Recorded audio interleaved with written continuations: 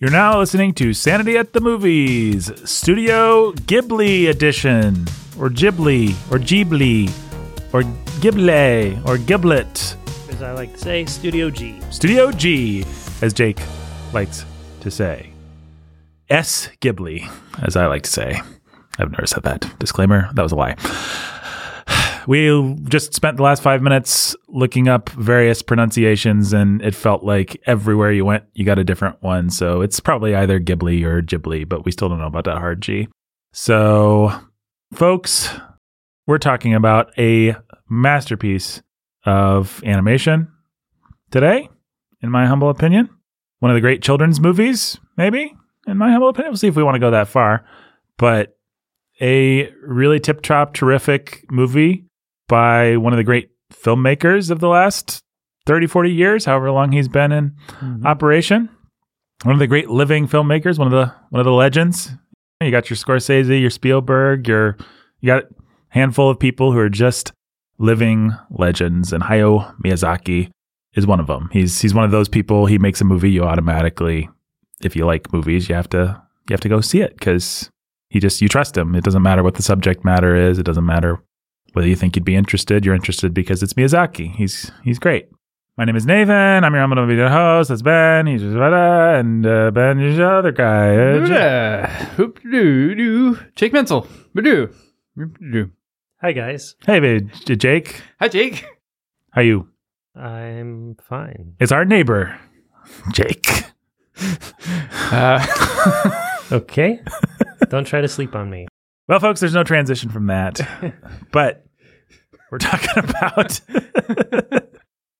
My Neighbor Totoro. Totoro. It's a great movie. What baggage did you guys bring to this? Are you anime watchers? Are you familiar with the works of Hayao Miyazaki? I don't know. I'm going to be interested to see how many of our listeners are familiar with this. I feel like it has some cultural cachet. Like you can go to Walmart and you might see a Miyazaki movie on there. You'll see Spirited Away. For sure. But Disney acquired most of the catalog at a certain point, so although it's not on Disney Plus. No, it's not. That's I don't right. know who actually owns it right now. Most of the translations that we're familiar with on the classics were supervised by John Lasseter, who is a friend of Miyazaki and a big Disney guy. Well, he got canceled, but he was the What did he get canceled for? hugging female employees, okay. It was one of the least egregious sounding, if I may be so bold as to discriminate between different cases that I had nothing to do with. So, Ben, we'll start with you. What's your history with anime? What's your history with Miyazaki? What's your history with children's films? Well, Nathan, let's see. I think Spirited Away might have been the first anime I got introduced to. That was right when I started college. That came out and I was hearing about it, and I don't think I saw it in a theater, though it was in select theaters at the time because it was a big crossover deal.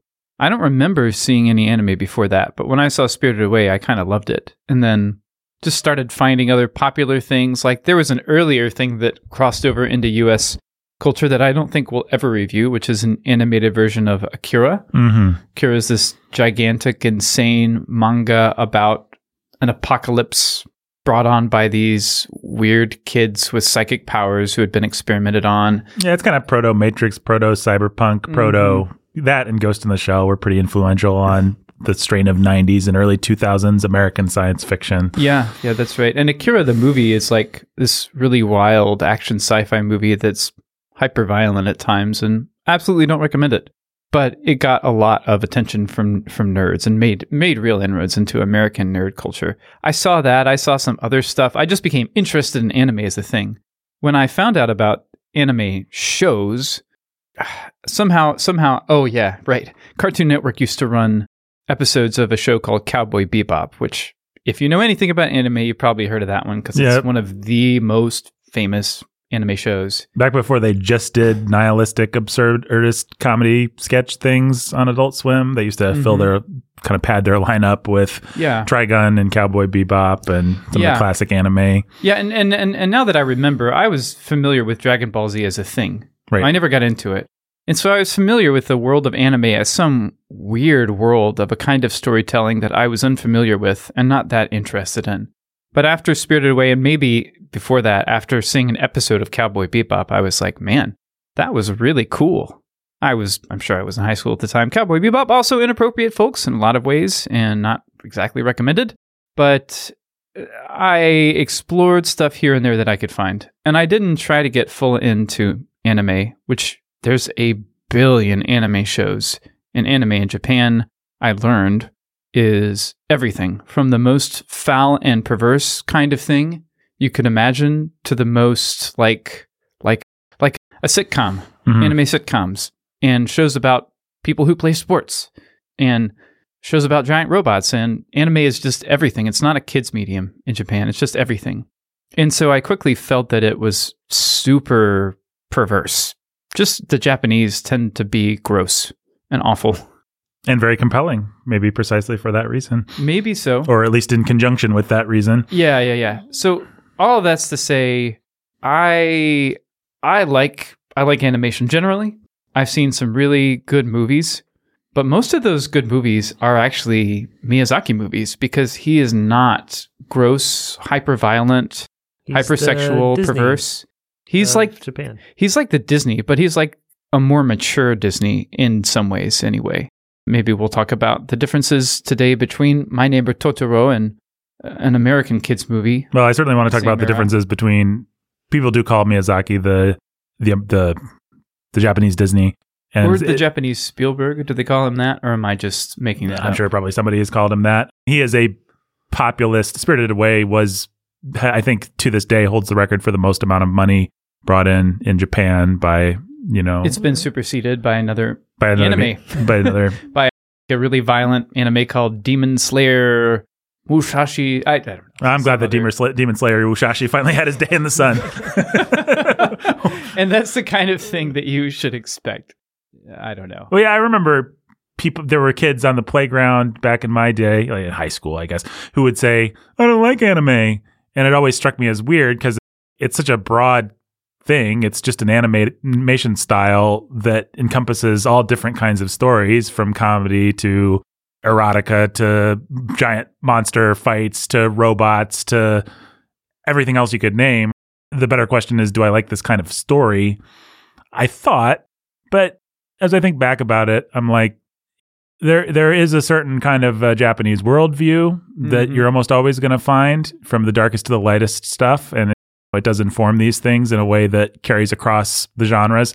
And there is just a library of just the way that they draw people, the way that they draw expression, the big eyes, the demonstrative movements, the stuff people like to make fun of from Dragon Ball Z and Speed Racer, where they're flying through the air and, poised and with motion lines. The stuff that the Wachowskis kind of turned into, the Wachowski brothers, I should say, turned into the Matrix kind of movie. There's a whole library of a way that anime expresses itself that you can either dig or not dig. And Miyazaki doesn't do he doesn't do the motion line type thing exactly. But he's still, the characters are going to have giant eyes, and like May, the little girl in this movie, the littler of the two little girls, when she cries, her mouth is just going to open up into this giant maw, and her eyes are going to disappear. It's going to be a mouth. Yeah, her face, and that's a style, and I can understand somebody not liking that style. Although I think that they're being silly because I think it's a beautiful style, but. I don't know, Jake, your history with anime, and I was an idiot who thought he didn't like anime, period. I don't have any real history with anime at all to speak of. Watch Pokemon or anything like that? We're all a little bit too old for Pokemon. Didn't watch Pokemon, didn't watch Dragon Ball Z, didn't watch Avatar, none of that stuff. My introduction to anime was when Ben, I think, got me a copy of Spirited Away. Just a couple of years ago for Christmas, was it? Yeah. And watched it with my kids, and they were delighted. Ian told me the other day, I don't like that movie. It was a pretty epic night. I mean, some of my kids liked it or wanted to like it or like parts of it, but man, they were really wigged out by just how off the wall it was. Well, part of that is the cognitive dissonance. I think it's not even anything that he's doing, but it's what Miyazaki and what the filmmakers are not doing. Yeah. Because you have all these assumptions in the West about what narrative should do and how stories should work and what the tropes are. And it's just kind of disconcerting to be expecting the story to do the one obvious thing. And it never does. And then it never does, or it goes a different direction, or this person that seems like an obvious villain actually isn't a villain. And some of that is Miyazaki's sensibility and him messing with you and him doing his thing. But I think some of that is just truly a cultural divide. And my kids felt that, and you can hear us talk about that somewhere else or in other places, I think. So, yeah, it was a great movie, but I watched my kids just have no handles for processing Like, what's the grid for this? Most of my kids, I would say, have no handles to process it and just be weirded and creeped out by it. So there's that. Nathan, you got me a copy of Cowboy Bebop not long ago. I started watching that, but the difficulty with watching that was that my wife never wanted to watch it. So And who can blame her? So that just kind of I haven't come back to it. Yeah, and I didn't get that because I think that all of our listeners need to rush out and get it. I just thought we talked so much about Star Wars and things like that. Might as well give Jake one of the texts of the Torah it would have been of this kind of thing. It would have been helpful to have had that under my belt going into our Clone Wars discussions for our Patreon subscribers. Well, and I suspect actually you will probably end up finishing Cowboy Bebop one of these days because there will be something that will be approaching where it'll just be maybe it'll even be the Cowboy Bebop live action show on Netflix or something. But whether it's something that gauche or something more subtle, there'll be something where it's just like, oh, well, this is obviously deriving from the uber text that is Cowboy Bebop. So I have to go back to it. Dave Filoni will reference Cowboy Bebop all the time as his inspiration. Right. Or as big inspiration for him. And he got started on Avatar. Right. Which I've now watched with my kids. And that was a fun, cute little show. So Avatar: The Last Airbender. The Last Airbender, yeah, that's what I mean. Right. So that's my baggage. And then the other day, let's see, what I opened up the Studio G tab on HBO Max. The home box office network. And I'd heard about this Princess Mononoke movie, and I thought maybe we'll watch that with the kids. Oh, boy. We turned that off real quick. The lesson is always consult Nathan or Ben before. Yeah. So the next thing that I did was I was looking through just like, I wanted something different for kids movie. And I was looking through something like 20 movies or every kid should watch by the time they turn 12 or something like that. And My Neighbor Totoro was in there, and it had a common sense rating of 5 and under or something like that, or 5 and up. Mm-hmm. And I thought, that seems pretty safe. Spirited Away was like 12 and up or something like that, or 10 and up. And so this is going to be toned down or whatever. And we flipped it on. It was like a month ago at this point. And man, we loved it. My kids laughed their way through the entire movie and thought it was the cutest thing they'd ever seen and super fun. And so, and that's basically what led us to choose it. It was either going to be that or Spirited Away. Yeah. And we're going, I mean, if this show runs long enough, we will do Spirited Away because it's just like, you could argue it's the best movie of its decade. I mean, it's just, it is a classic. Yeah. And maybe someday Princess Mononoke as well. Well, Princess Mononoke is a good lead into my baggage because I started with Princess Mononoke. And the reason I started was precisely... Actually, I'm sorry. I just realized I did too. But back in the day when I didn't have a handle for it. I'm surprised that you... I was surprised. I just remembered because it didn't make I didn't even care about it at all. I didn't like it much. Right. I didn't really dislike it. It just didn't mean anything to me. I must have been 13 or 14. It was like, what is this? What is all these... Where's the swordplay? There's a little swordplay, but... What's with all these boring dramatic pauses? There's so many people talking about things and like just being in the city and working. And your impression of that movie and mine after watching about 5 minutes, 2 minutes of it, where it's like we've got demons chasing people across the plains and heads being chopped off. That's right. It's like, what in the world? I know. Right? Well, the ridiculous thing about that movie is that it starts out at 11 and then it simmers actually way down. It simmers way down. But there's no reason you should have made your kids make it through the first half an hour. But if they had, then there still would have been some stuff, but all that stuff is really front loaded in that movie. There's plenty of action in that movie. It's an awesome action movie. Definitely inappropriate for kids. Who knows why I didn't like it? I'm not sure. Well, I liked it specifically on the recommendation of friends who were like, he shoots an arrow and it takes off a guy's head. You have to watch this, man. It's pretty awesome. And I was in my phase where I had my group of nerdy friends and we wanted to find stuff that was extreme, and we'd have sleepovers and watch Evil Dead 2 and just crap like that, just because it had things that had sort of in early internet culture had a reputation as, being a little bit transgressive or edgy or interesting. And so Princess Mononoke, from a very gentle filmmaker, and ultimately even as violent as it is in its way, it's a gentle movie, but I don't think it really delivers on that edgy extreme kind of thing that I was looking for. But it was enough to get me hooked. And then I also, like you, Ben, watched the Adult Swim stuff, saw Cowboy Bebop, and really responded to it. And what I love particularly about anime, and particularly that style, and Miyazaki, really all of it, is it's so influenced by the West.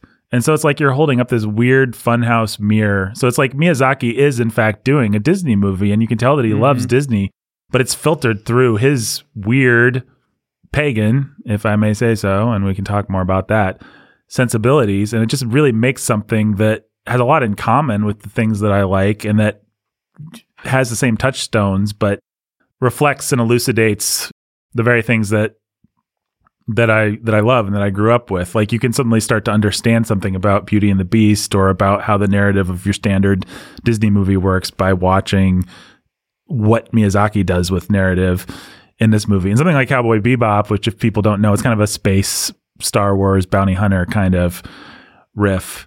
They're just taking this crazy kitchen sink approach, and they're taking like French New Wave and films by Jean-Luc Godard, the gangster movies of the 1930s and Westerns. They're taking all these American tropes, jazz, and throwing it in a blender, but then it's being filtered through this weird Eastern mystical sensibility.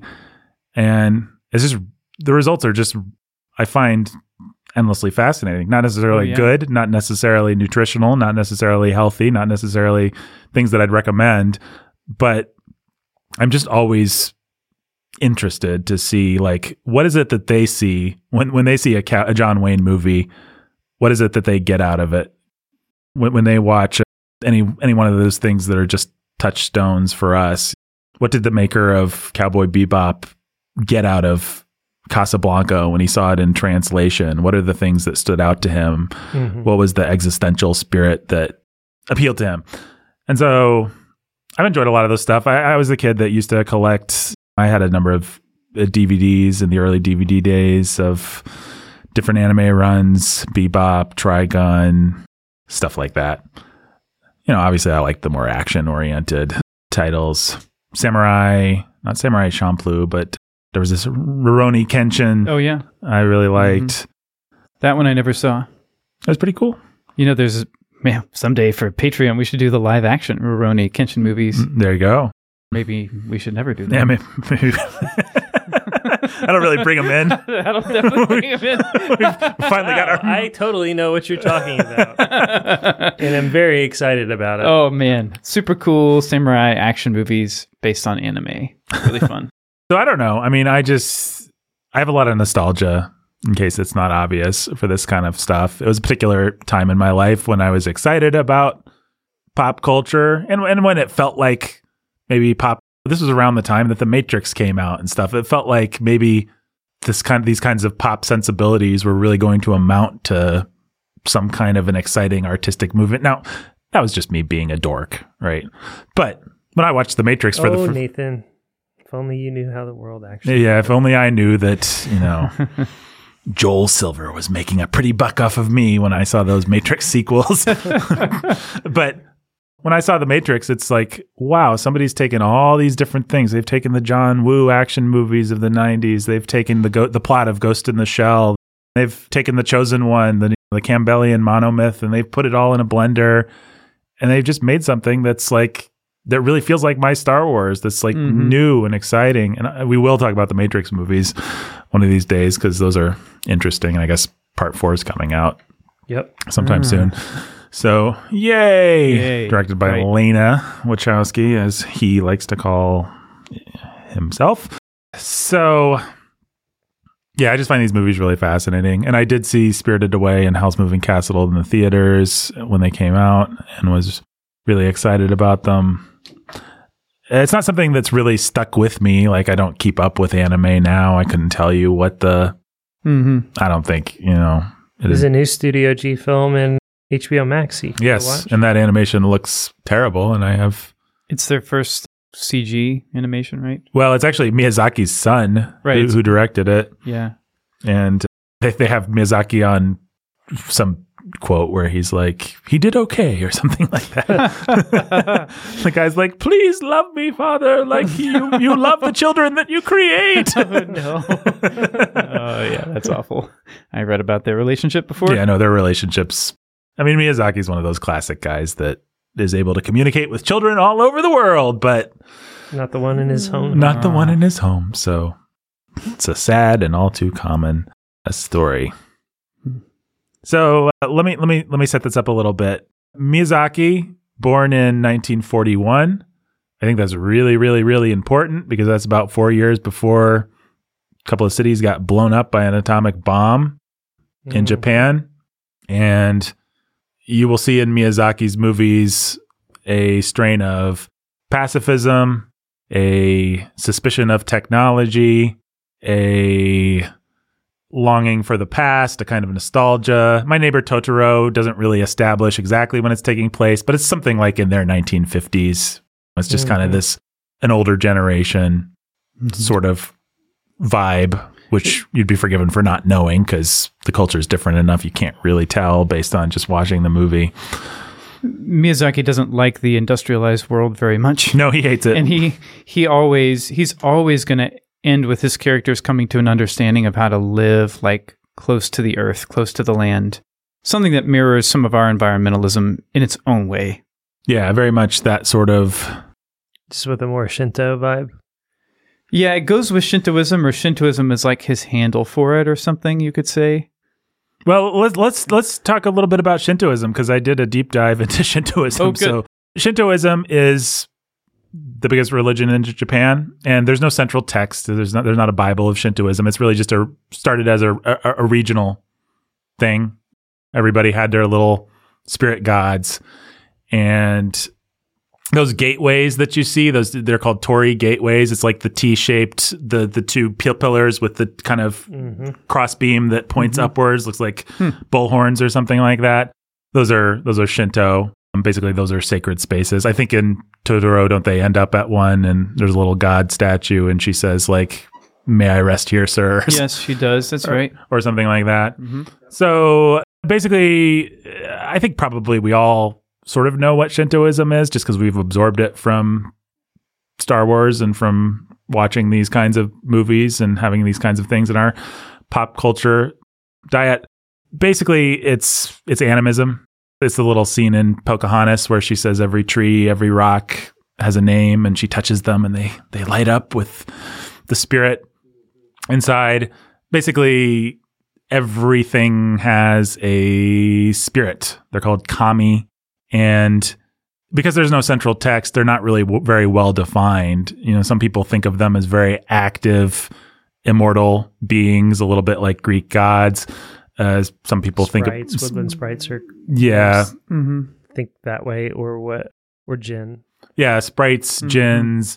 They actually, so what you're actually seeing in Miyazaki, and particularly in a movie like Totoro or like Mononoke or like any of them really, any of the ones with fantastical creatures, you're seeing a combination of Shintoism and Buddhism. Because what happened is Buddhism came into Japan and it got synchronized, and what Buddhism has is this vast cosmology full of deities, and you know what they look like. And that's what Shintoism actually didn't have before. You just say, oh, the rock has a spirit, the tree has a spirit, but what you wouldn't imagine is a creature like Totoro that you could actually see that would actually have some kind of a developed personality. And Buddhism, for all its weird non-corporealness actually gave Shintoism a little bit of its current, more corporeal, like personalized. That is something you wouldn't expect. Yeah. Isn't that? And it's very weird. It's kind of non-intuitive. It's like, yeah, the Buddhists came in and made it into more of a personal religion, but Shintoism was just more of the Pocahontas kind of thing. And I realize I'm mixing my religions here, but I always think of the little scene where she says, "Every spirit," or what does she say?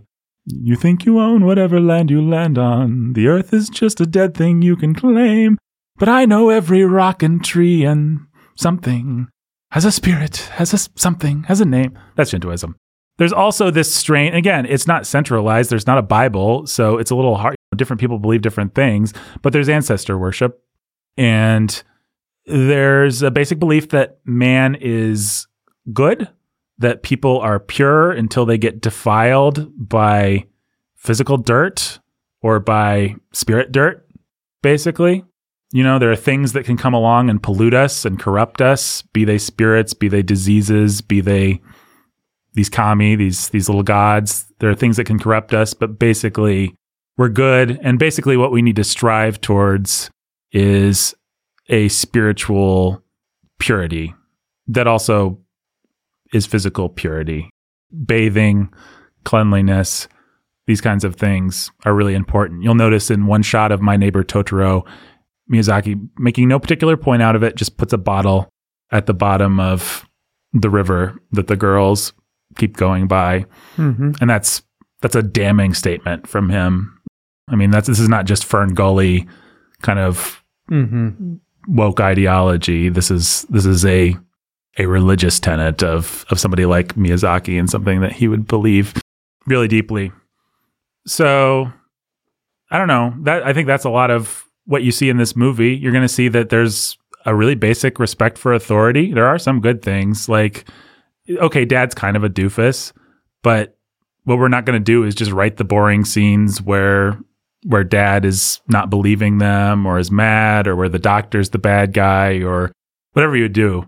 Miyazaki's just not even going to think that way, because actually you want those little girls to be respectful. It would be one of the, they can be disobedient, or they can be bad little girls. They can be children. Yeah, they can be children in any number of ways, but they can have a fundamental respect for Dad, for Granny, and or whatever the old lady's name Granny, is. yeah. Yep. Yeah. And Dad's going to be fundamentally respectable. Yeah. Granny may be somewhat terrifying the way old people can be to children, but also fundamentally a good person that the children respect. Mm-hmm.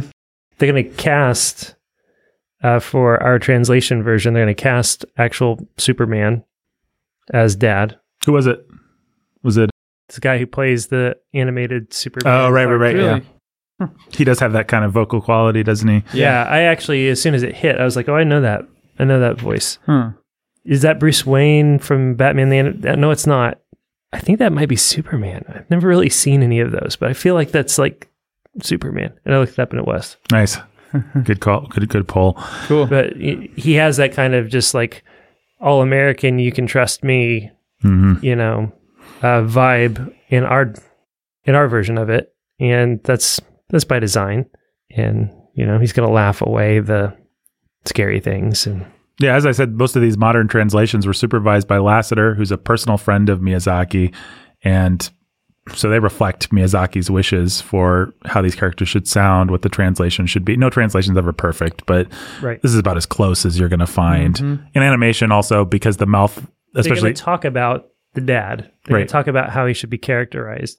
He's going to say something. You don't cast the guy who plays Superman, right? Unless you have a conversation that says, no, he should feel just like an everyman kind of hero dad that the kids would look up to as their hero, you know, and we can see the goofy side of him or kind of a weak side of him from our perspective, but he's also going to still carry that for the kids.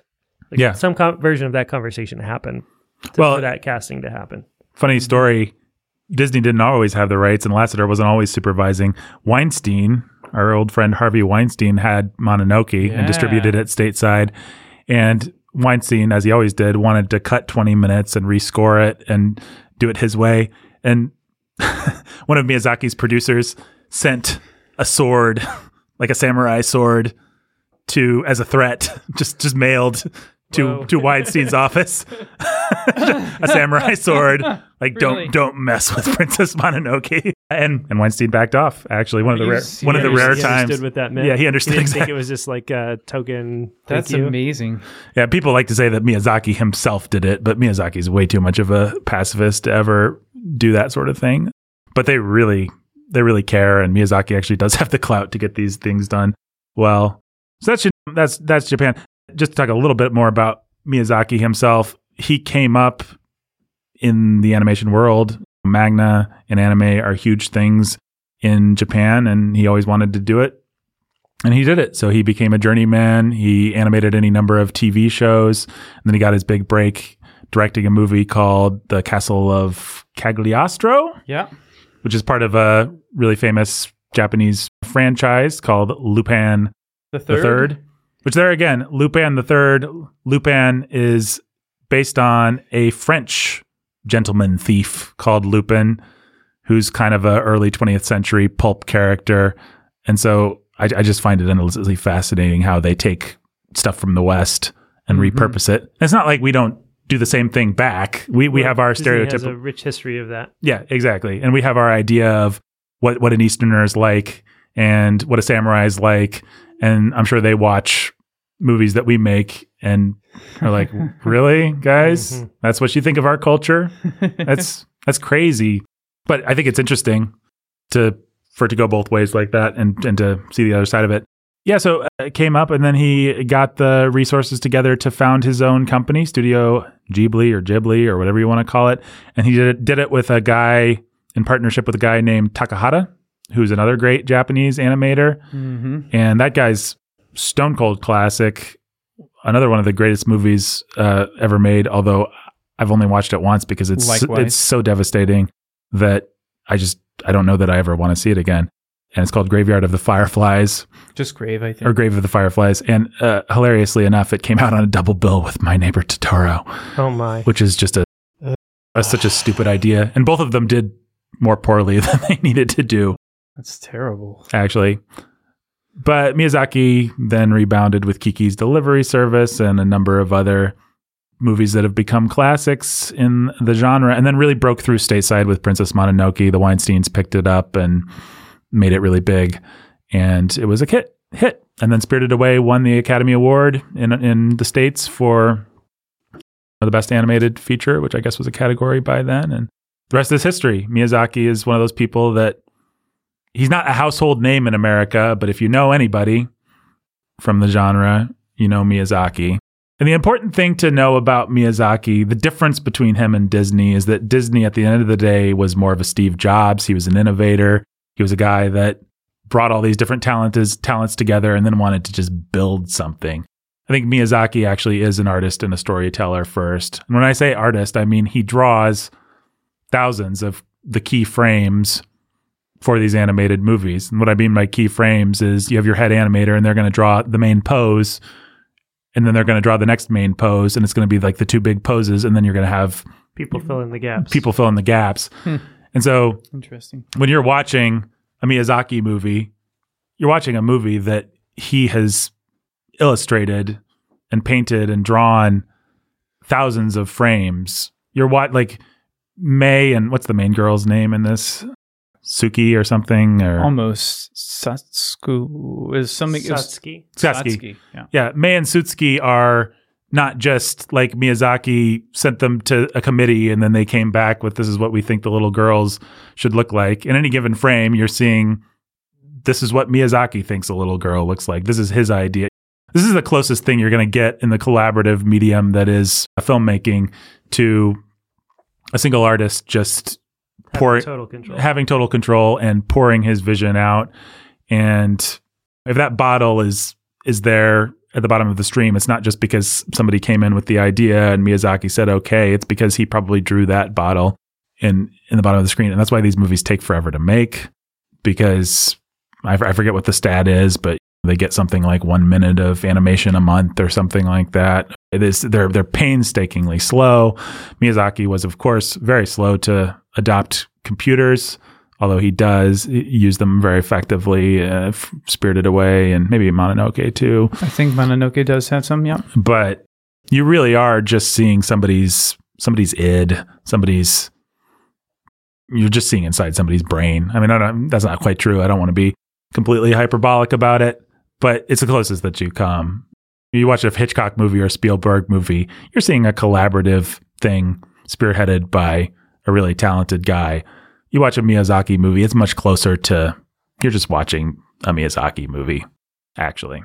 So I think that's what you need to know about Miyazaki. And have you ever seen the documentary The Kingdom of Dreams and Madness? I've heard about it. I have not. Yeah, we should watch it. It's about Takahata and Miyazaki and some other guy at Studio Ghibli. Mm-hmm. Sounds like a film worthwhile to watch. Takahata died in 2018. Yeah, and his last movie was supposed to be a masterpiece as well. I didn't see that. The Tale of the Princess Kaguya. I remember wanting to see it, but not seeing it. But I haven't seen it. But yeah, so there you go, folks. That's my pitch for who Miyazaki, not just who Miyazaki is, but why you should care if for whatever reason you're listening to this and you haven't watched a Miyazaki movie. He is just one of the great artists that film has given us, and one of the artists who was in the right time and the place to express his personal vision. Mm-hmm. And his personal vision happens to be a very compelling one. And he tells great, fantastic stories. And I mean, not just fantastic, like they're great, but stories of fantasy and adventure and childhood and innocence lost and all this kind of stuff. He's just, he's a really special guy. He's the kind of person who was made for popular acclaim, but also made for cults to develop around. If he's anywhere on your wavelength, then you just really love him and you want to watch as much of his stuff as you can, and you want to spend some time thinking about it, and you want to look up the website and read the books, and he's one of those kinds of guys. Mm-hmm. So, and My Neighbor Totoro, some people would argue his masterpiece. Not sure whether I would argue that or not, but yeah, I'm not sure. I don't know. Let's talk about it. Somebody want to, what is My Neighbor Totoro for the uninitiated? It's a really cute children's movie about two little sisters who are struggling with the fact that their mom is sick and may not be coming home soon. And they befriend a wood spirit, and nothing really happens except they're sisters who befriend a wood spirit and play like sisters and fight like sisters and get separated. And we're worried about the little girl, May, who just wants to go find mom and be with mom because she's afraid. And then Totoro comes and sends the cat bus and saves the day, and sisters are reunited, and mom's actually doing okay and just had a little cold. It's funny, even as you describe that, this movie, it occurs to me this movie is impossible to describe because you just made it sound like it kind of has a plot. You made it sound like something happens. It's just not about that. It's just about hanging out with these two super cute sisters, and it's more like a day in the life. Yeah, getting some laughs, and if it's about anything, it's about childhood. I will say I cried through about the last 15 minutes, and I don't even know why. It was just it'll make you cry. It was just plugging me into some feeling of childhood, it all just evokes childhood, top to bottom. Like the dad evokes childhood. The way the sisters play is the way they fight. When they have their fight before May runs off, it's the most realistically undramatic. Just that's how it would go. Yeah, it's just how it goes. It's just like you see your kids, like my kids saw themselves in it. I was really grateful for it in that sense. It was just like he held up a mirror to them, and he didn't make them the hero of the story. Heroes. He didn't make them special. They're only special because they're kids, and kids can sometimes see trolls, and but even that we only really know by implication and by the dopey lyrics of the end song. Like the movie doesn't make a big deal out of like only kids can see. And Granny says, "Oh, when I was a little girl, I could see him too." Yeah, that's right. But now it's kind of offhand, right? But yeah, it's not meant to make them feel special. It's just like, oh, this is part of the magic of childhood, is you see things that are weird. and that you can't interpret, and adults can put a name to it and act like they know about it and laugh about it, but you can't. And just really sweet and super. And even the whole thing, May's gonna run off. May's gonna chase Satsuki around. Like Satsuki's not gonna. She's gonna be focused on doing the thing with the boy or going like the kid's gonna get lost. Like I think every kid probably has that moment of they were supposed to come home and they went home by the back way or whatever, and mom and dad got scared and half the neighborhood was out looking for them. Right. Some version of that probably happened to you or to somebody in your family. You were out looking for your sister or your brother, or you were the one that everybody was out looking for and you didn't even know, or you did know and you were kind of lost and you got found. Like some version of that happened to you at some point. Even if it was like the classic dumb lost in a crowd at the mall or at a carnival or something. Right. It just evokes a lot of those kinds of feelings without diving deep into existential terror or anything like that. But really, like all those feelings and just how quickly kids can change, how quick their emotions can pivot. From laughing to she hurt me to, oh no, I feel guilty because I said a thing and she ran away, and to all that stuff. So yay, cat bus! Yay, the cat bus showed up. Yeah. that one universal experience of all children. Yeah, this movie will really take you back to the time when the cat bus came for you. No, it is. I mean, it's. Go ahead.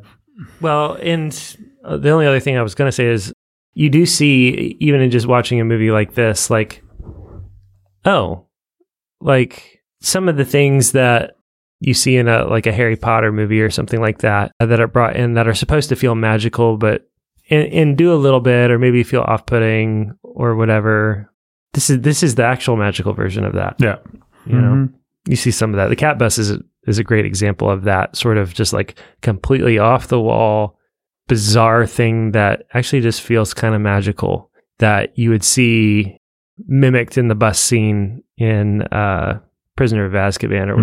Well, the cat bus has that rare quality that true fairy tales have where it's completely inevitable and completely off the wall and ridiculous at the exact same time. Yeah. So when you see the cat bus, you're like, oh, yeah, of course. It's a cat bus. And now we have an explanation for these random little straight line winds that fly through the... That's right. Yeah. Yeah. Yeah, it is fascinating how many of those feelings this movie... I mean, I flashed back to getting lost at the mall. I flashed back to wandering around the apartment complex and just exploring where we lived when the youngest time that I remember, just stuff I never think about. There's no reason, nothing particularly dramatic or interesting to think about. No life lessons to draw on, no anecdotes to tell, just experiences and sense memories and things. Yeah. Exploring little coves and little... Going into copses of trees and... Absolutely. Yeah. All of any number of those memories go through your head. The time that I was, 3 or 4, maybe. My parents were still together. I went down. I was supposed to come back. I went farther down than I should. I played at a house that was farther down than I should. I went inside. I wasn't supposed to go inside. I came out. I knew I could hear my mom whistling for me. I knew that I was in trouble if I was seen down there, so I went back through the back alleys. As I was running through the back alleys, I hear neighbors out calling for me, and I try to sneak into the house, but I'm also terrified. And I know that I'm going to get beaten to death. And then my parents are just like so thankful I'm alive. And, all of that, like that all came back. Like, yeah. I remember the feeling of like going into the woods and like, man, you don't know what you're going to find or where this path will lead. Or like, you could kind of get lost in these woods. I mean, and if you go there as an adult, it's like, really there's silly. nothing there. Like, well, if I walk 4 yards, it's really I silly. come out on the other side. Well, yeah. And but that's as like, a kid, it's like I've driven back through that same neighborhood even, and it's like I was 2 houses down. Like it was not. Yeah. It felt like so far away, and probably there were 2 or 3 people out, but it felt like the whole neighborhood. And yeah. But what's fascinating is that Miyazaki basically films the objective experience of what you had as a kid. Like, he doesn't hype it up like a lot of children's directors. Like, this is how the woods feel. It's more like just, these are the woods. These are just woods. It's very realistic looking. Yeah. It's very minimalistic in the approach. Everything from the design, the things that happen, and the scoring even. Mm-hmm. It's just... Yeah. But partly because of the animation differences between this, and Nathan, you can help me out here. I don't have the vocabulary to describe it, but the way that there's layers of things going on, right? And it feels like the kids are walking through a painting or something. Like in a Disney film, when characters walk somewhere, it feels like there's less like real gravity. Like things can kind of bounce and fall, and the plate is falling, but it's falling kind of slowly. You have time to jump in and grab it, and you know what I mean? Like the characters they could just move quickly or more slowly, or if they're running, their running can be not really representative of the laws of physics. But in the Miyazaki movie, the way the kids move and run around just feels like they're in the field or in the woods. And so, do you have the vocabulary for this? What are they doing? Well, what is Miyazaki doing? What I think he's really doing is just being painstakingly attentive to detail. So what Disney pioneered was this multi-plane approach. Maybe you've seen like Disney documentaries where it's like you're laying a background and then you're laying another character and then you're moving the different planes to try and give it this 3D sense of motion. Okay. And it's not that Miyazaki wouldn't use those tricks. I think he's just using them much more subtly and much more carefully, and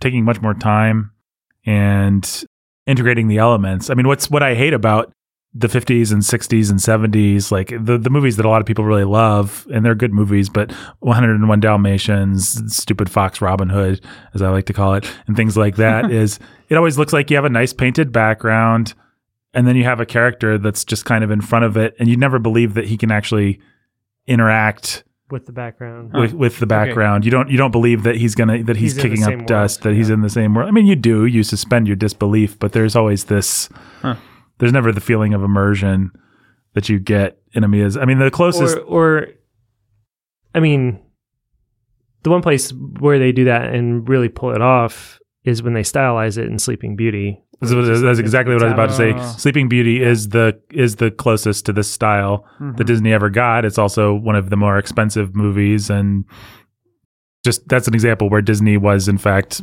he hired a straight up artist, right, to handle all the backdrops and everything for that. Right.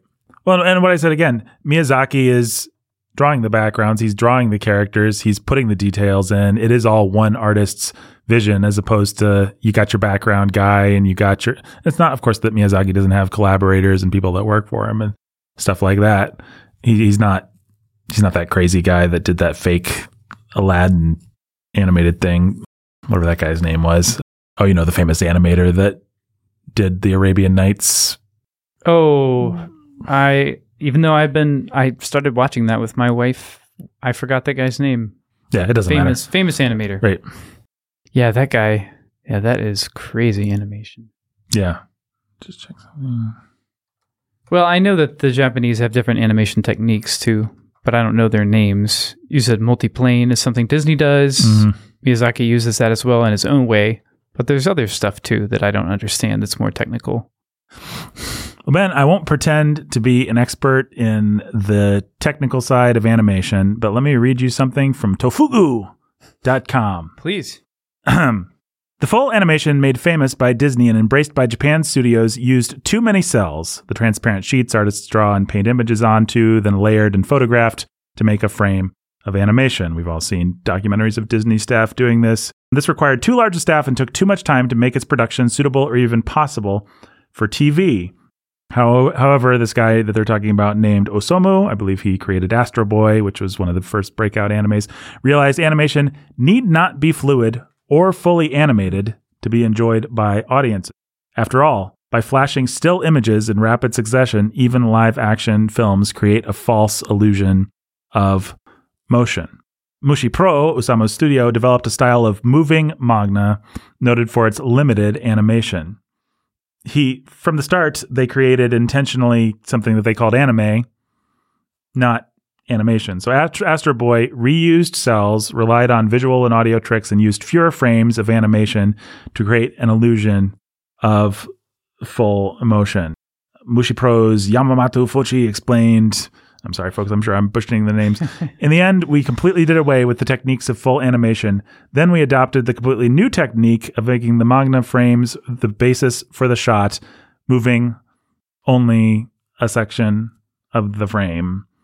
So if I'm understanding that correctly, what we're doing is, and you can see this in all kinds of anime, where, for example, just imagine, if you've watched any anime, imagine a guy that's holding a gun or pointing a gun at somebody. What you'll notice is that his body is very still, but maybe his eyes are narrowing and his hand is moving up and the gun is coming into frame.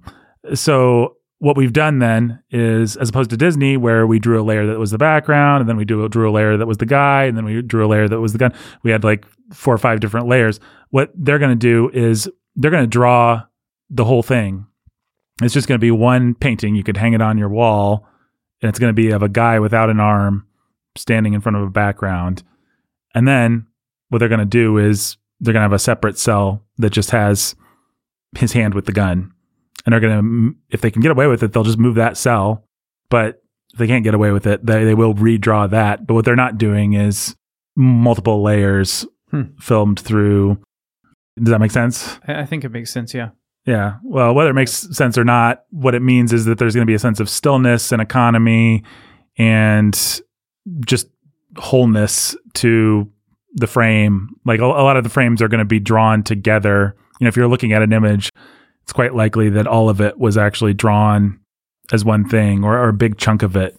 Whereas Disney, like we were talking about a minute ago, it's always going to feel like the little girl is more divorced from the woods, actually, or she's just moving in front of it, or Snow White wasn't actually there. Your eye, you can't really tell. It's not like you could point out what makes it feel different, but it does feel different. And there are all kinds of techniques. They're going to be shooting at a different frame rate. I did notice Totoro was the first anime I'd watched in a while. It does feel choppy compared to a Disney movie.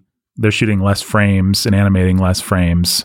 Here, I'll read this another part from this article. Full animation features 12 to 18 unique images per second. So that's like Disney animation. The result is smooth, fluid, lifelike motion. We're used to 24 frames per second. If I just watched a movie where Jake came into the room, it would be at 24. If Disney animated Jake, he would be at about 18 to 12. So it's about half or a little bit over half. Mushi production staff got away with only 1,500 to 1,800 drawings per 25-minute episode. So it's not many drawings for 25 minutes. Right. And they would shoot like the same 3 frames twice, or I'm sorry, they would shoot the same frame 3 times. So you have an animation of Jake holding his arm a particular way. That's actually going to be 3 frames of your film instead of they're repeating it. Mm-hmm. So it can feel choppy. And obviously we've all seen whatever Dragon Ball, Pokemon, the old Speed Racer cartoons is the one that people like to make fun of. But Miyazaki's using some of these same techniques, but he's just using them with a bigger budget and with artistic discernment to tell a story. But it's still going to feel a lot different than a Disney movie. So there's your somewhat technical answer. Cool. Thank you. From someone who doesn't know a lot about animation technique. What else do we want to say about this movie? Definitely has some homage paid to Forest Spirits. It does.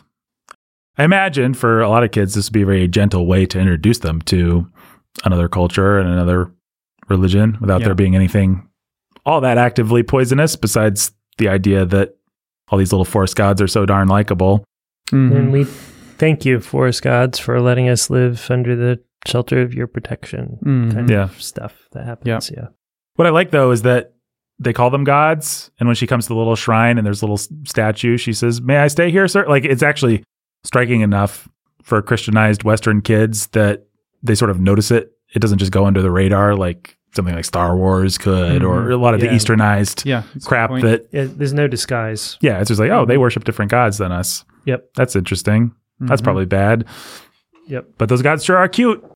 I do wonder what the narrative tension of this movie would be like if I wasn't constantly expecting it to do the Western thing. Like I watched it with my wife who hasn't seen many of these, and she was just constantly saying, "Oh, May's going to get kidnapped." She was expecting like the Stranger Things plot when May went into the little grove there in the middle of the woods, and oh no, they're luring her away. They're demons.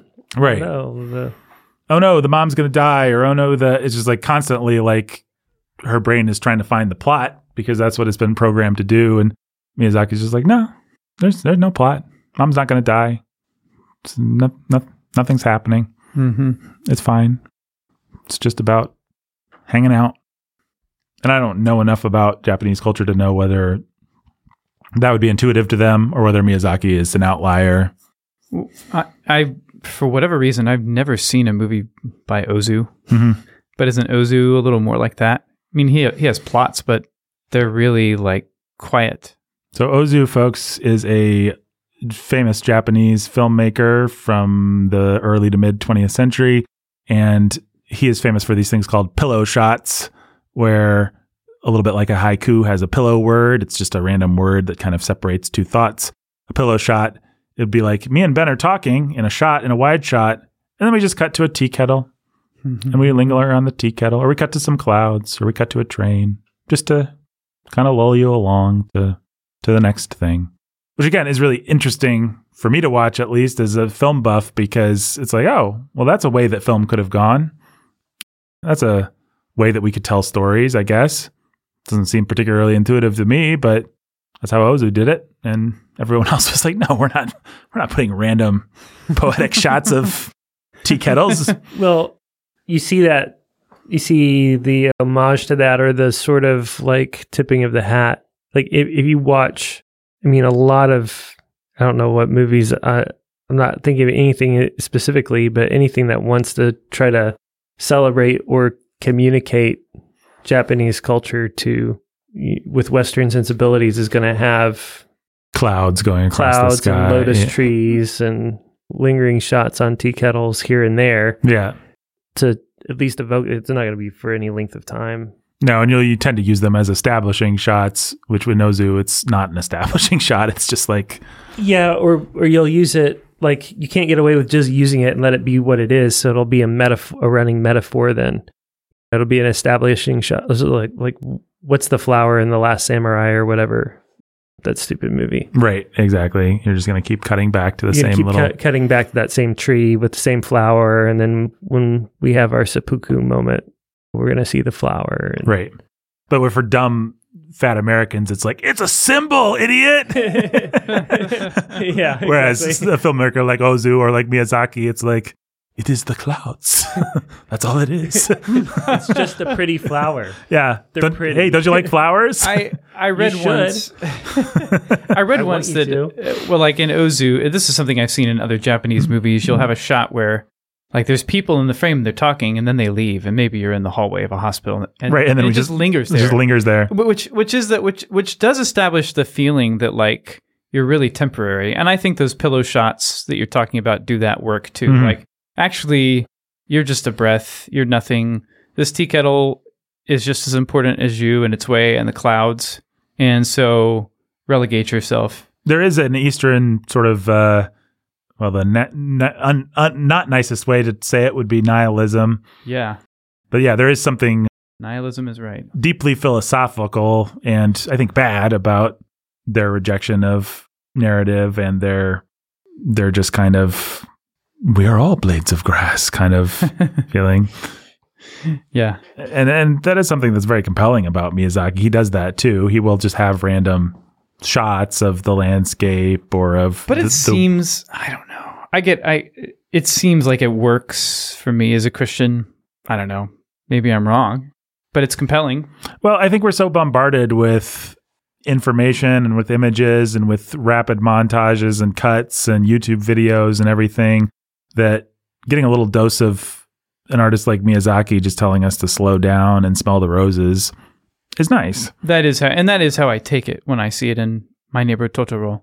Yeah, I mean, part of the pleasure of watching My Neighbor Totoro is watching it in conversation or really in contrast to a steady diet of Disney, Yeah, right? for sure. So we actually we rewatched it a couple weeks ago when I thought we were recording this episode a couple weeks ago.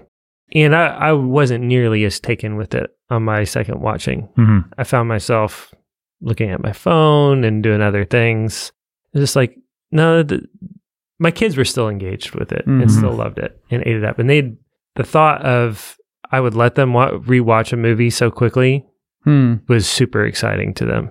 They were jazzed about it. I brought it up and they were like, can we watch it? Can we watch it tonight? When we were discussing whether or not this is the one to watch. And then it was a success again. And then it was a success again for them. But it wasn't for me, and I was distracted. I didn't come to play the way I should have. I have to be in the mood for one of these. Or But yeah, it's really like part of the pleasure, at least as an adult, is it's just offbeat enough. It catches you off guard, and you're just ready to sit down and kind of luxuriate in it. Yeah, that's it. It's sort of like True. a certain kind of book you have to read for the pleasure of reading. Like we've had this discussion on the Bookening about books like Gilead, where if you have to rush through it, rush through it for the Bookening, you're going to hate plot, it because the plot's stupid. Yeah. And the only real pleasure in that book is living in an extended poetic moment. And if you're not going to do that, then you're missing it. Right. You have to be in the mood for that kind of thing. And it's not like you need to brew some tea and sit and meditate. It's just like, no, it's just you're in the mood for something that's offbeat and you're ready to just sit and entrust yourself into this weird auteur's hands. And then you'll laugh and you'll think it's super cute and it'll be fun and she'll just be different. And you'll be like, man, I wish that I didn't live in Walt Disney's world all the time. Yeah. The world could be so much richer. Yeah. The world of movies, particularly kids' movies. The moment that really stuck out to me that made me think about that kind of stuff is early on the two girls are exploring the house and there's this rickety pillar that's holding up like a porch or something. Right. And one of them starts kicking it and kicking it and kicking it. It's just like 10 out of 10 American movies. That thing falls over, it hits dad or something. Yeah. Right. Or it's like a snarky Simpsons joke because dad comes and stands under it and then it didn't fall over. There's some expectation, build up, release, but it's just like, no, kids kick things and usually they don't fall down in a hilarious slapstick moment. Like there's again, I don't want to overstate it, but I don't know how else to say it besides to say there's something kind of profound about watching a movie where somebody kicks a rickety platform or a pillar a couple times and then nothing happens. It was just where they search a house for ghosts and then, okay, I guess there's kind of ghosts, but they're so benign as to be a non-event. And then they just leave. Yeah. There's no villain. There's no misunderstanding adult. There's no bad authority. There's no relationship that's like deeply impacted or like Totoro doesn't become their best friend and their protector or anything. Yeah, Totoro's a weird spirit creature who now carries around an umbrella. He really likes his umbrella. That's the depth of relationship. You gave him the umbrella and taught him how to use it, and he likes that. Yeah, and it's more like that. If you're going to do anything with that, it's like an allegorical commentary on your relationship with the natural world and what it should be. Right. I mean, that's really it. Like kids have a natural connection with the wind and the trees, and they feel that they're related to that profoundly in a way that adults might find it hard to. But thankfully, here in this idyllic farm community, all the adults understand that because they're healthy and integrated with nature and the way they should be. And they mourn the close natural connection that they lost by being adults, but they have a fondness for it, want to cultivate it in their kids and teach them how to engage with it in a respectful way. Yeah. Which, man, I mean, there's some evil Eastern philosophy wrapped up in that, and it's easy for us to poo-poo it as Christian Westerners, but I don't know. I mean, when I was a kid, I felt closer to nature. I would pick up a stick and it would be a sword and it would be fun and exciting. I would go outside and just the rain would wash over me and like a rainy day with puddles meant something. Yeah. You don't have to be a cuckoo, no, a Shintoist to... It's our Father's world. It's more, if anything, it's more personal than My Neighbor Totoro. Yeah. And we should make it less personal, but it's not more personal because each tree has a spirit. Yeah, we don't need to see a spirit in each tree. We need to see our Father's hand. That's in right. every blade of grass and every grain of sand. But Miyazaki, in all his perversity, does capture that. Early Christian poet put it. Wait, what did you Bob say? Dylan. Bob Dylan, Oh. the great Christian poet, the great Christian. Is it temporary? Nobel Prize winning. But Miyazaki does get at that kind of thing better than, in all his Eastern perversity, he does capture something of that in a way that Christian Westerners with their Pocahontas and their Fern Gully and everything are so ham-fisted. It feels more like, I mean, as I'm thinking about it now, and how, especially the more you go, like if you watch The Wind Rises, the last one he put out, I mean, the wind is just an image, and the wind rising is an image of our like mortal life, and how quickly it's over, and how much to enjoy there is, and how we'd better pay attention because we're going to die. Oh, and by the way, did I mention we're all going to die? And by the way, did I mention it's going to be over soon and you're going to die? That's The Wind Rises, basically. But so it's like Ecclesiastes without. So therefore, put your trust in God. It's just like, well. So if only Brett McCracken reviewed Miyazaki instead of Terrence Malick. That would be a good way of spoiling Miyazaki for all of us. Yeah, stay away from him, McCracken. Just keep. Well, it is striking how hard it is to find positive existentialism. It's easy to find the dark movies that adapt Ecclesiastes, but Terrence Malick and Hayao Miyazaki are popular precisely because they're able to evoke the gentler side of Ecclesiastes.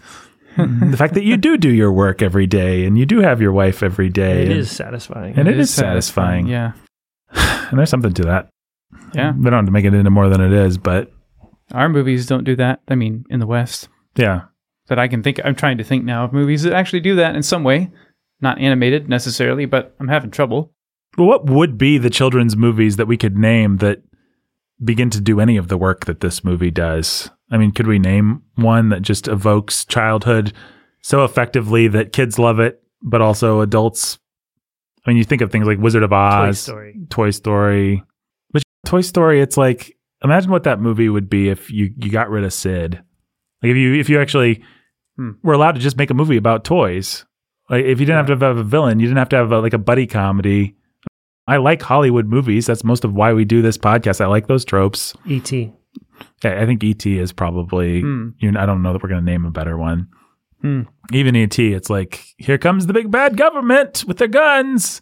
Actually, they're not that bad. But they're not that bad. I mean, E.T., and also, by the way, E.T. a touchstone for this. I mean, Miyazaki had seen E.T., which I think is 82, and this is like 89 or something like that, and he was riffing on it. So that's another movie that this movie is in conversation with.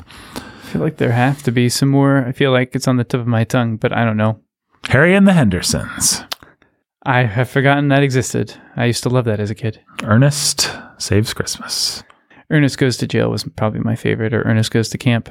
Those are horrible movies. Amazing. Yeah, they are pretty bad. Amazing that I was even allowed to watch this. Folks, if you get us to what in the world? $2,000 a month, we won't. We will review one of the Ernest movies. The nicest American one. Tail. Yeah, that's true. It has more of that something. You know what? Actually, it's talking about evoking childhood. That's all. It does. Maybe this is just my childhood. I haven't seen that since I was. The movie that somehow vibes on the same frequency for me as this that I can think of is The Land Before Time. I knew you were going to say it. Yeah. That was what I was going to say next. Maybe it's just the slowness and the stillness. I better not run over Nathan because that's where he's going. So yeah, it's the same thing. It's the same. It's a kid exploring the world. I mean, he happens to be a brontosaurus or whatever, but it's a kid exploring the world and learning how scary and wonderful and interesting the world can be. And does it hold up? I don't know. I haven't seen it since I was a kid, but so it is interesting that we've gone to Don Bluth joints and not Disney joints. Well, yeah, we went to Spielberg and Don Bluth, right? Yeah, we definitely didn't go to Disney.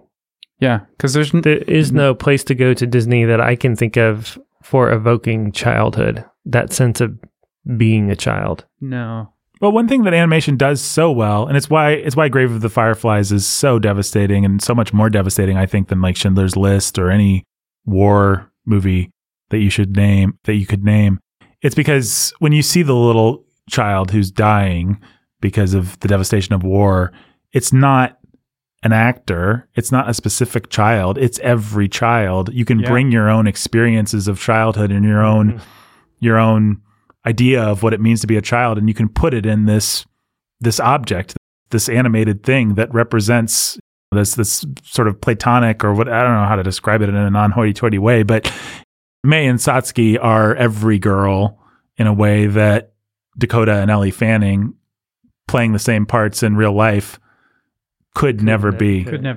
And so I think Disney sort of got that at his best in something like the best moments of Sleeping Beauty or the most scary Pinocchio.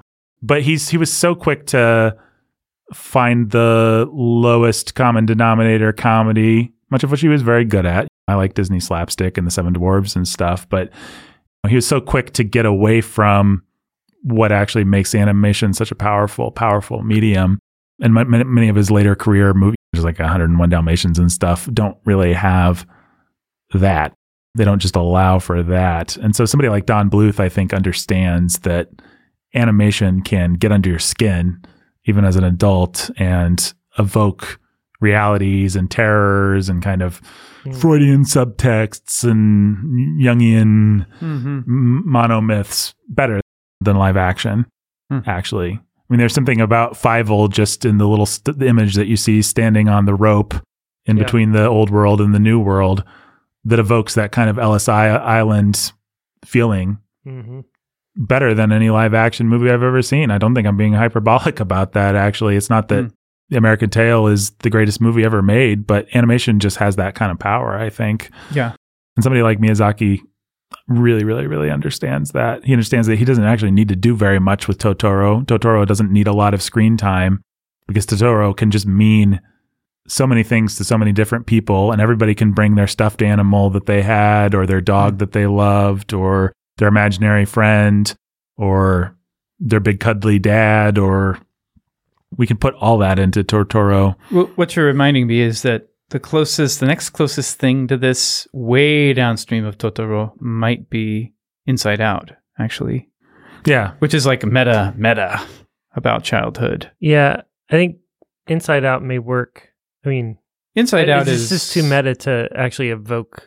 Well, Inside Out's like it's commenting on childhood more than it's evoking childhood. Yeah, where Miyazaki is all it's a great subtext. movie. Inside Out is just text. It's just like, that's we right. are the emotions. My name is Joy. Miyazaki sadness. Miyazaki could actually do the same thing, but you wouldn't know that. That's He right. wouldn't have to call the characters Joy and Sadness. And here's Bing Bong, her old childhood friend, her imaginary friend. Yep. You know, Pixar, I think, oftentimes, as wonderful as they are, and maybe it's part of what makes them wonderful, but they just tell you what they're doing. They just say, here's the equation. Here's what you need to understand. You know, Coco, like, people die and then we remember them, and it's sad and special. You know, like that's not the subtext. That's just the text. Like they built the whole movie, or that stupid new one that I couldn't even make it through. Soul? Yeah. People want more out of their lives, and they need to be grateful for what they have. Like, these are not morals that you have to dig deep. You know, Miyazaki is just a master of being still and being gentle and letting those things creep up on you in a way that hits you much harder, actually. Yeah, true. So, I don't know. Is there anything else you guys want to say about this one? I don't think there really is.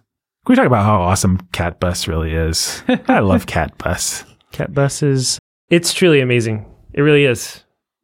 And the reason I know that is because it's exactly the one thing that I would hate about that movie and find off-putting, and I don't. Mm-hmm. Yeah. It's the one thing that I would resent most. Yeah. And I don't resent it at all. No. It's the kind of thing that in any number of other knockoffs, I would in fact resent. Mm-hmm. Yeah, I mean, there's something almost borderline demonic about it. Oh, yeah, that absolutely. rictus big grin and everything. Like, It's got the mice or rat headlights. yeah, there's that aspect of it, but then there's also the aspect, like, if we did this in the West, there'd be plush toys everywhere, and you'd see it on every poster, and it'd be like, everyone's new best friend, Cat Bus. Get your Cat Bus at McDonald's right now. There And probably was in Japan. It wouldn't shock me. Oh, just this is just a little note, but in every Miyazaki movie, there's flight. It's a big thing. And there might just be flight, like in his first feature film, the Lupin the Third spin-off, Castle of Cagliostro. Lupin flies by taking this awesome leap onto the roof of a castle, but it's flight. Mm-hmm. This movie, you have the kids like being the wind with Totoro. Yeah, but in every one of Miyazaki's movies, it's a big thing. Kiki, Mononoke, Spirited Away. You can't name one. Wind Rises. Wind Rises is about an aircraft designer, right? And it is beautiful the way that he evokes flight, like the way that you wish you could fly in your dreams, the way that you as a kid like might look up and wish, man, I wish I could fly. Or he just connects with that every time he does it, even in a movie that's kind of stinky like Howl's Moving Castle. Well, there again, I think he's able to get at something that's deeper about our desire to fly than someone who's doing a live action movie, and we have to worry about the CGI of the wires that are holding up Daniel Radcliffe as he's on a thing, and he's is like, just through the medium of animation, you're able to dig deeper into people's subconsciouses. Man, I sound so pretentious in this podcast, but I just don't know how else to talk about some of this stuff. It's true. It is. I don't know. If you tap into flight, really, I think you tap into our desire for immortality and our desire to be like God and our desire to be alive. That's what his movies feel like. Yeah. Don't you want to be alive? Well, this is what being alive is like. Have you ever noticed how awesome it is to be alive? Now you can fly. Man, what a slap in the face to Shrek.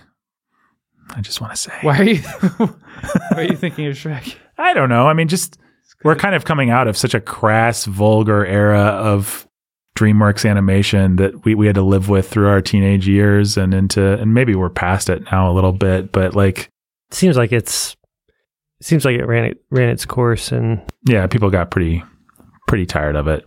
Yeah, and all it did was set up a new Disney Pixar renaissance, right? Mm-hmm. Which people actually like things and not just hate them. And that movie just hates everything. Right. Yeah. And it's so bad. And so we got the palate cleanser out. We hated all the things that we used to love. And all it managed to do is remind us why we love them and why we want them again. Yep. Well, it is, I like humor and sarcasm and snark and stuff like that. But it is kind of refreshing to watch a movie that's entirely free of any real sense of humor. I mean, there is very gentle, like, observational, this is what it's like to be a kid, or dad just is a little bit of a doofus or something. That little boy who doesn't like her at first. Oh, I love because he does like her. I love that little boy. He's great. Katka. Yeah. You said it had no sense of humor? I guess what I mean, it has a great sense of humor. Let me revise that statement. It has there's a rich mine of human comedy and observational comedy that this is drawing on. What it doesn't have is jokes and snark and sarcasm and slapstick and any of the kind of humor that even a good Disney movie like Frozen or something like that. Well, it has, it just has actually funny things, not things that are supposed to be funny. Right. Exactly. And my kids, it drew out more genuine laughs from my kids than I've heard from them in a long time. For that exact reason. Yeah. That's great. Oh, that's how life is funny. Yeah. As opposed to, it's a celebrity doing jokes now, making pop culture references. He's making waffles. Shrek is dumb. Even worse though. Shrek 2, Shrek 3, Shrek 4, Shrek's Moving Castle, whatever I think there was another. Puss in Boots. Yeah, it's just all, we're past it, Nathan. Why beat a dead donkey? I don't know, guys. Anything else to say about this movie? Nope. Me neither. Ben? Nope. I think it is remarkable how much you can draw someone in by being slow and by taking your time and by not moving the camera. Like, so many American movies are throwing stuff at you and trying to keep your interest.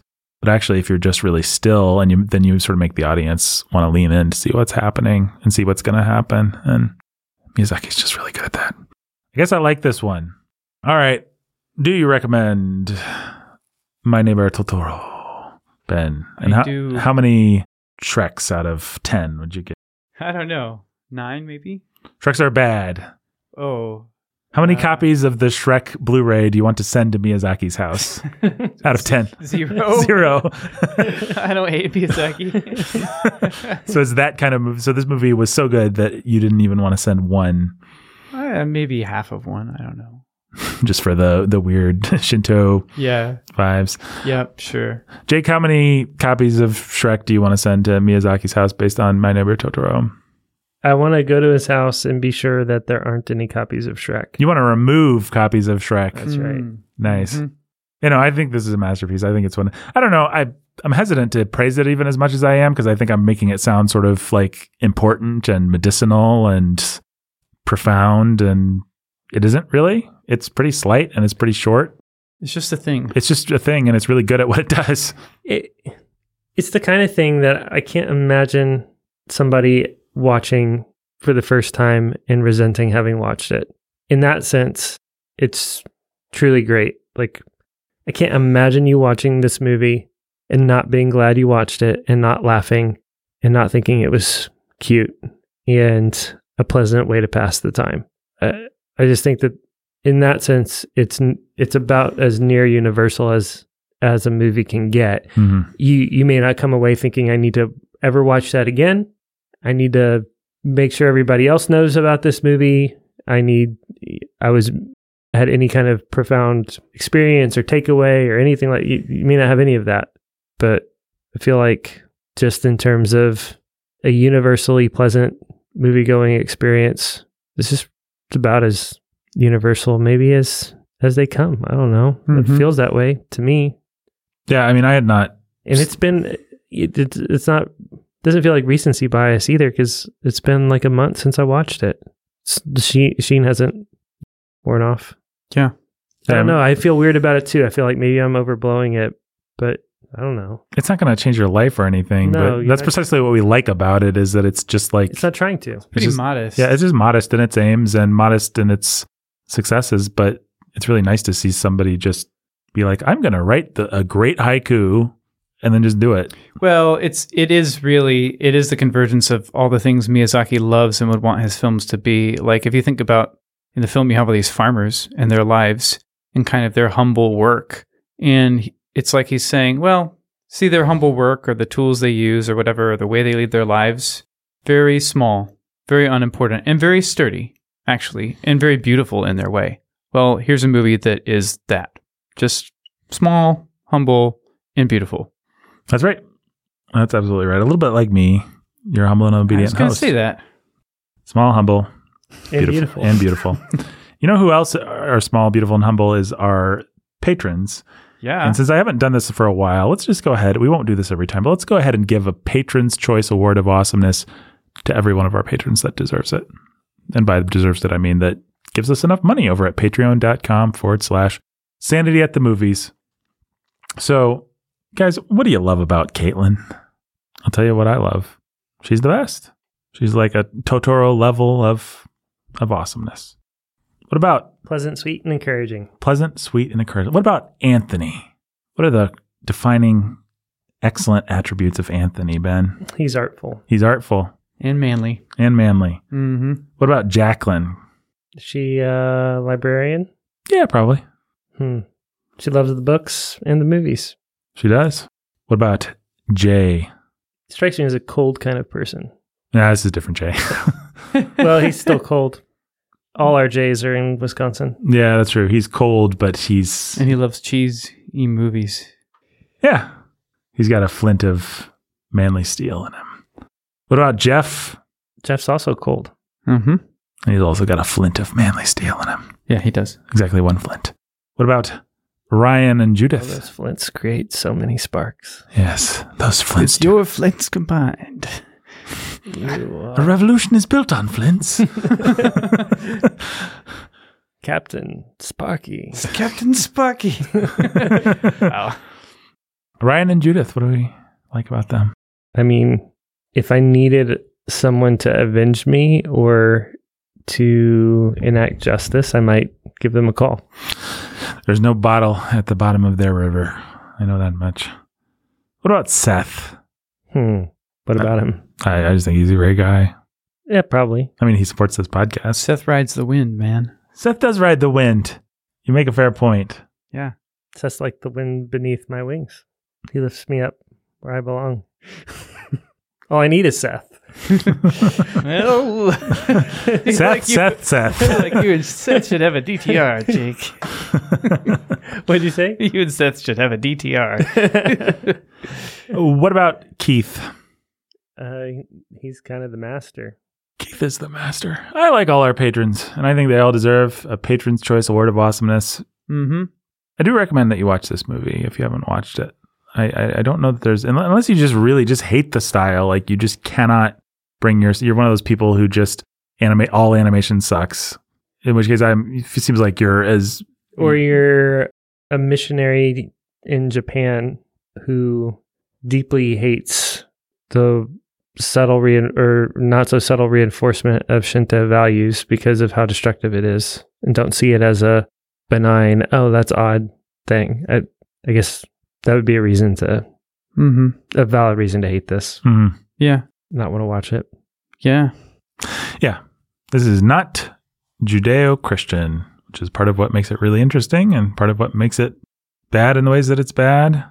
Well, yeah. It's pretty great, though. All right.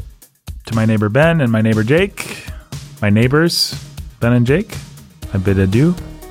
Until next time. Try laughing. Then whatever scares you will go away. Totoro.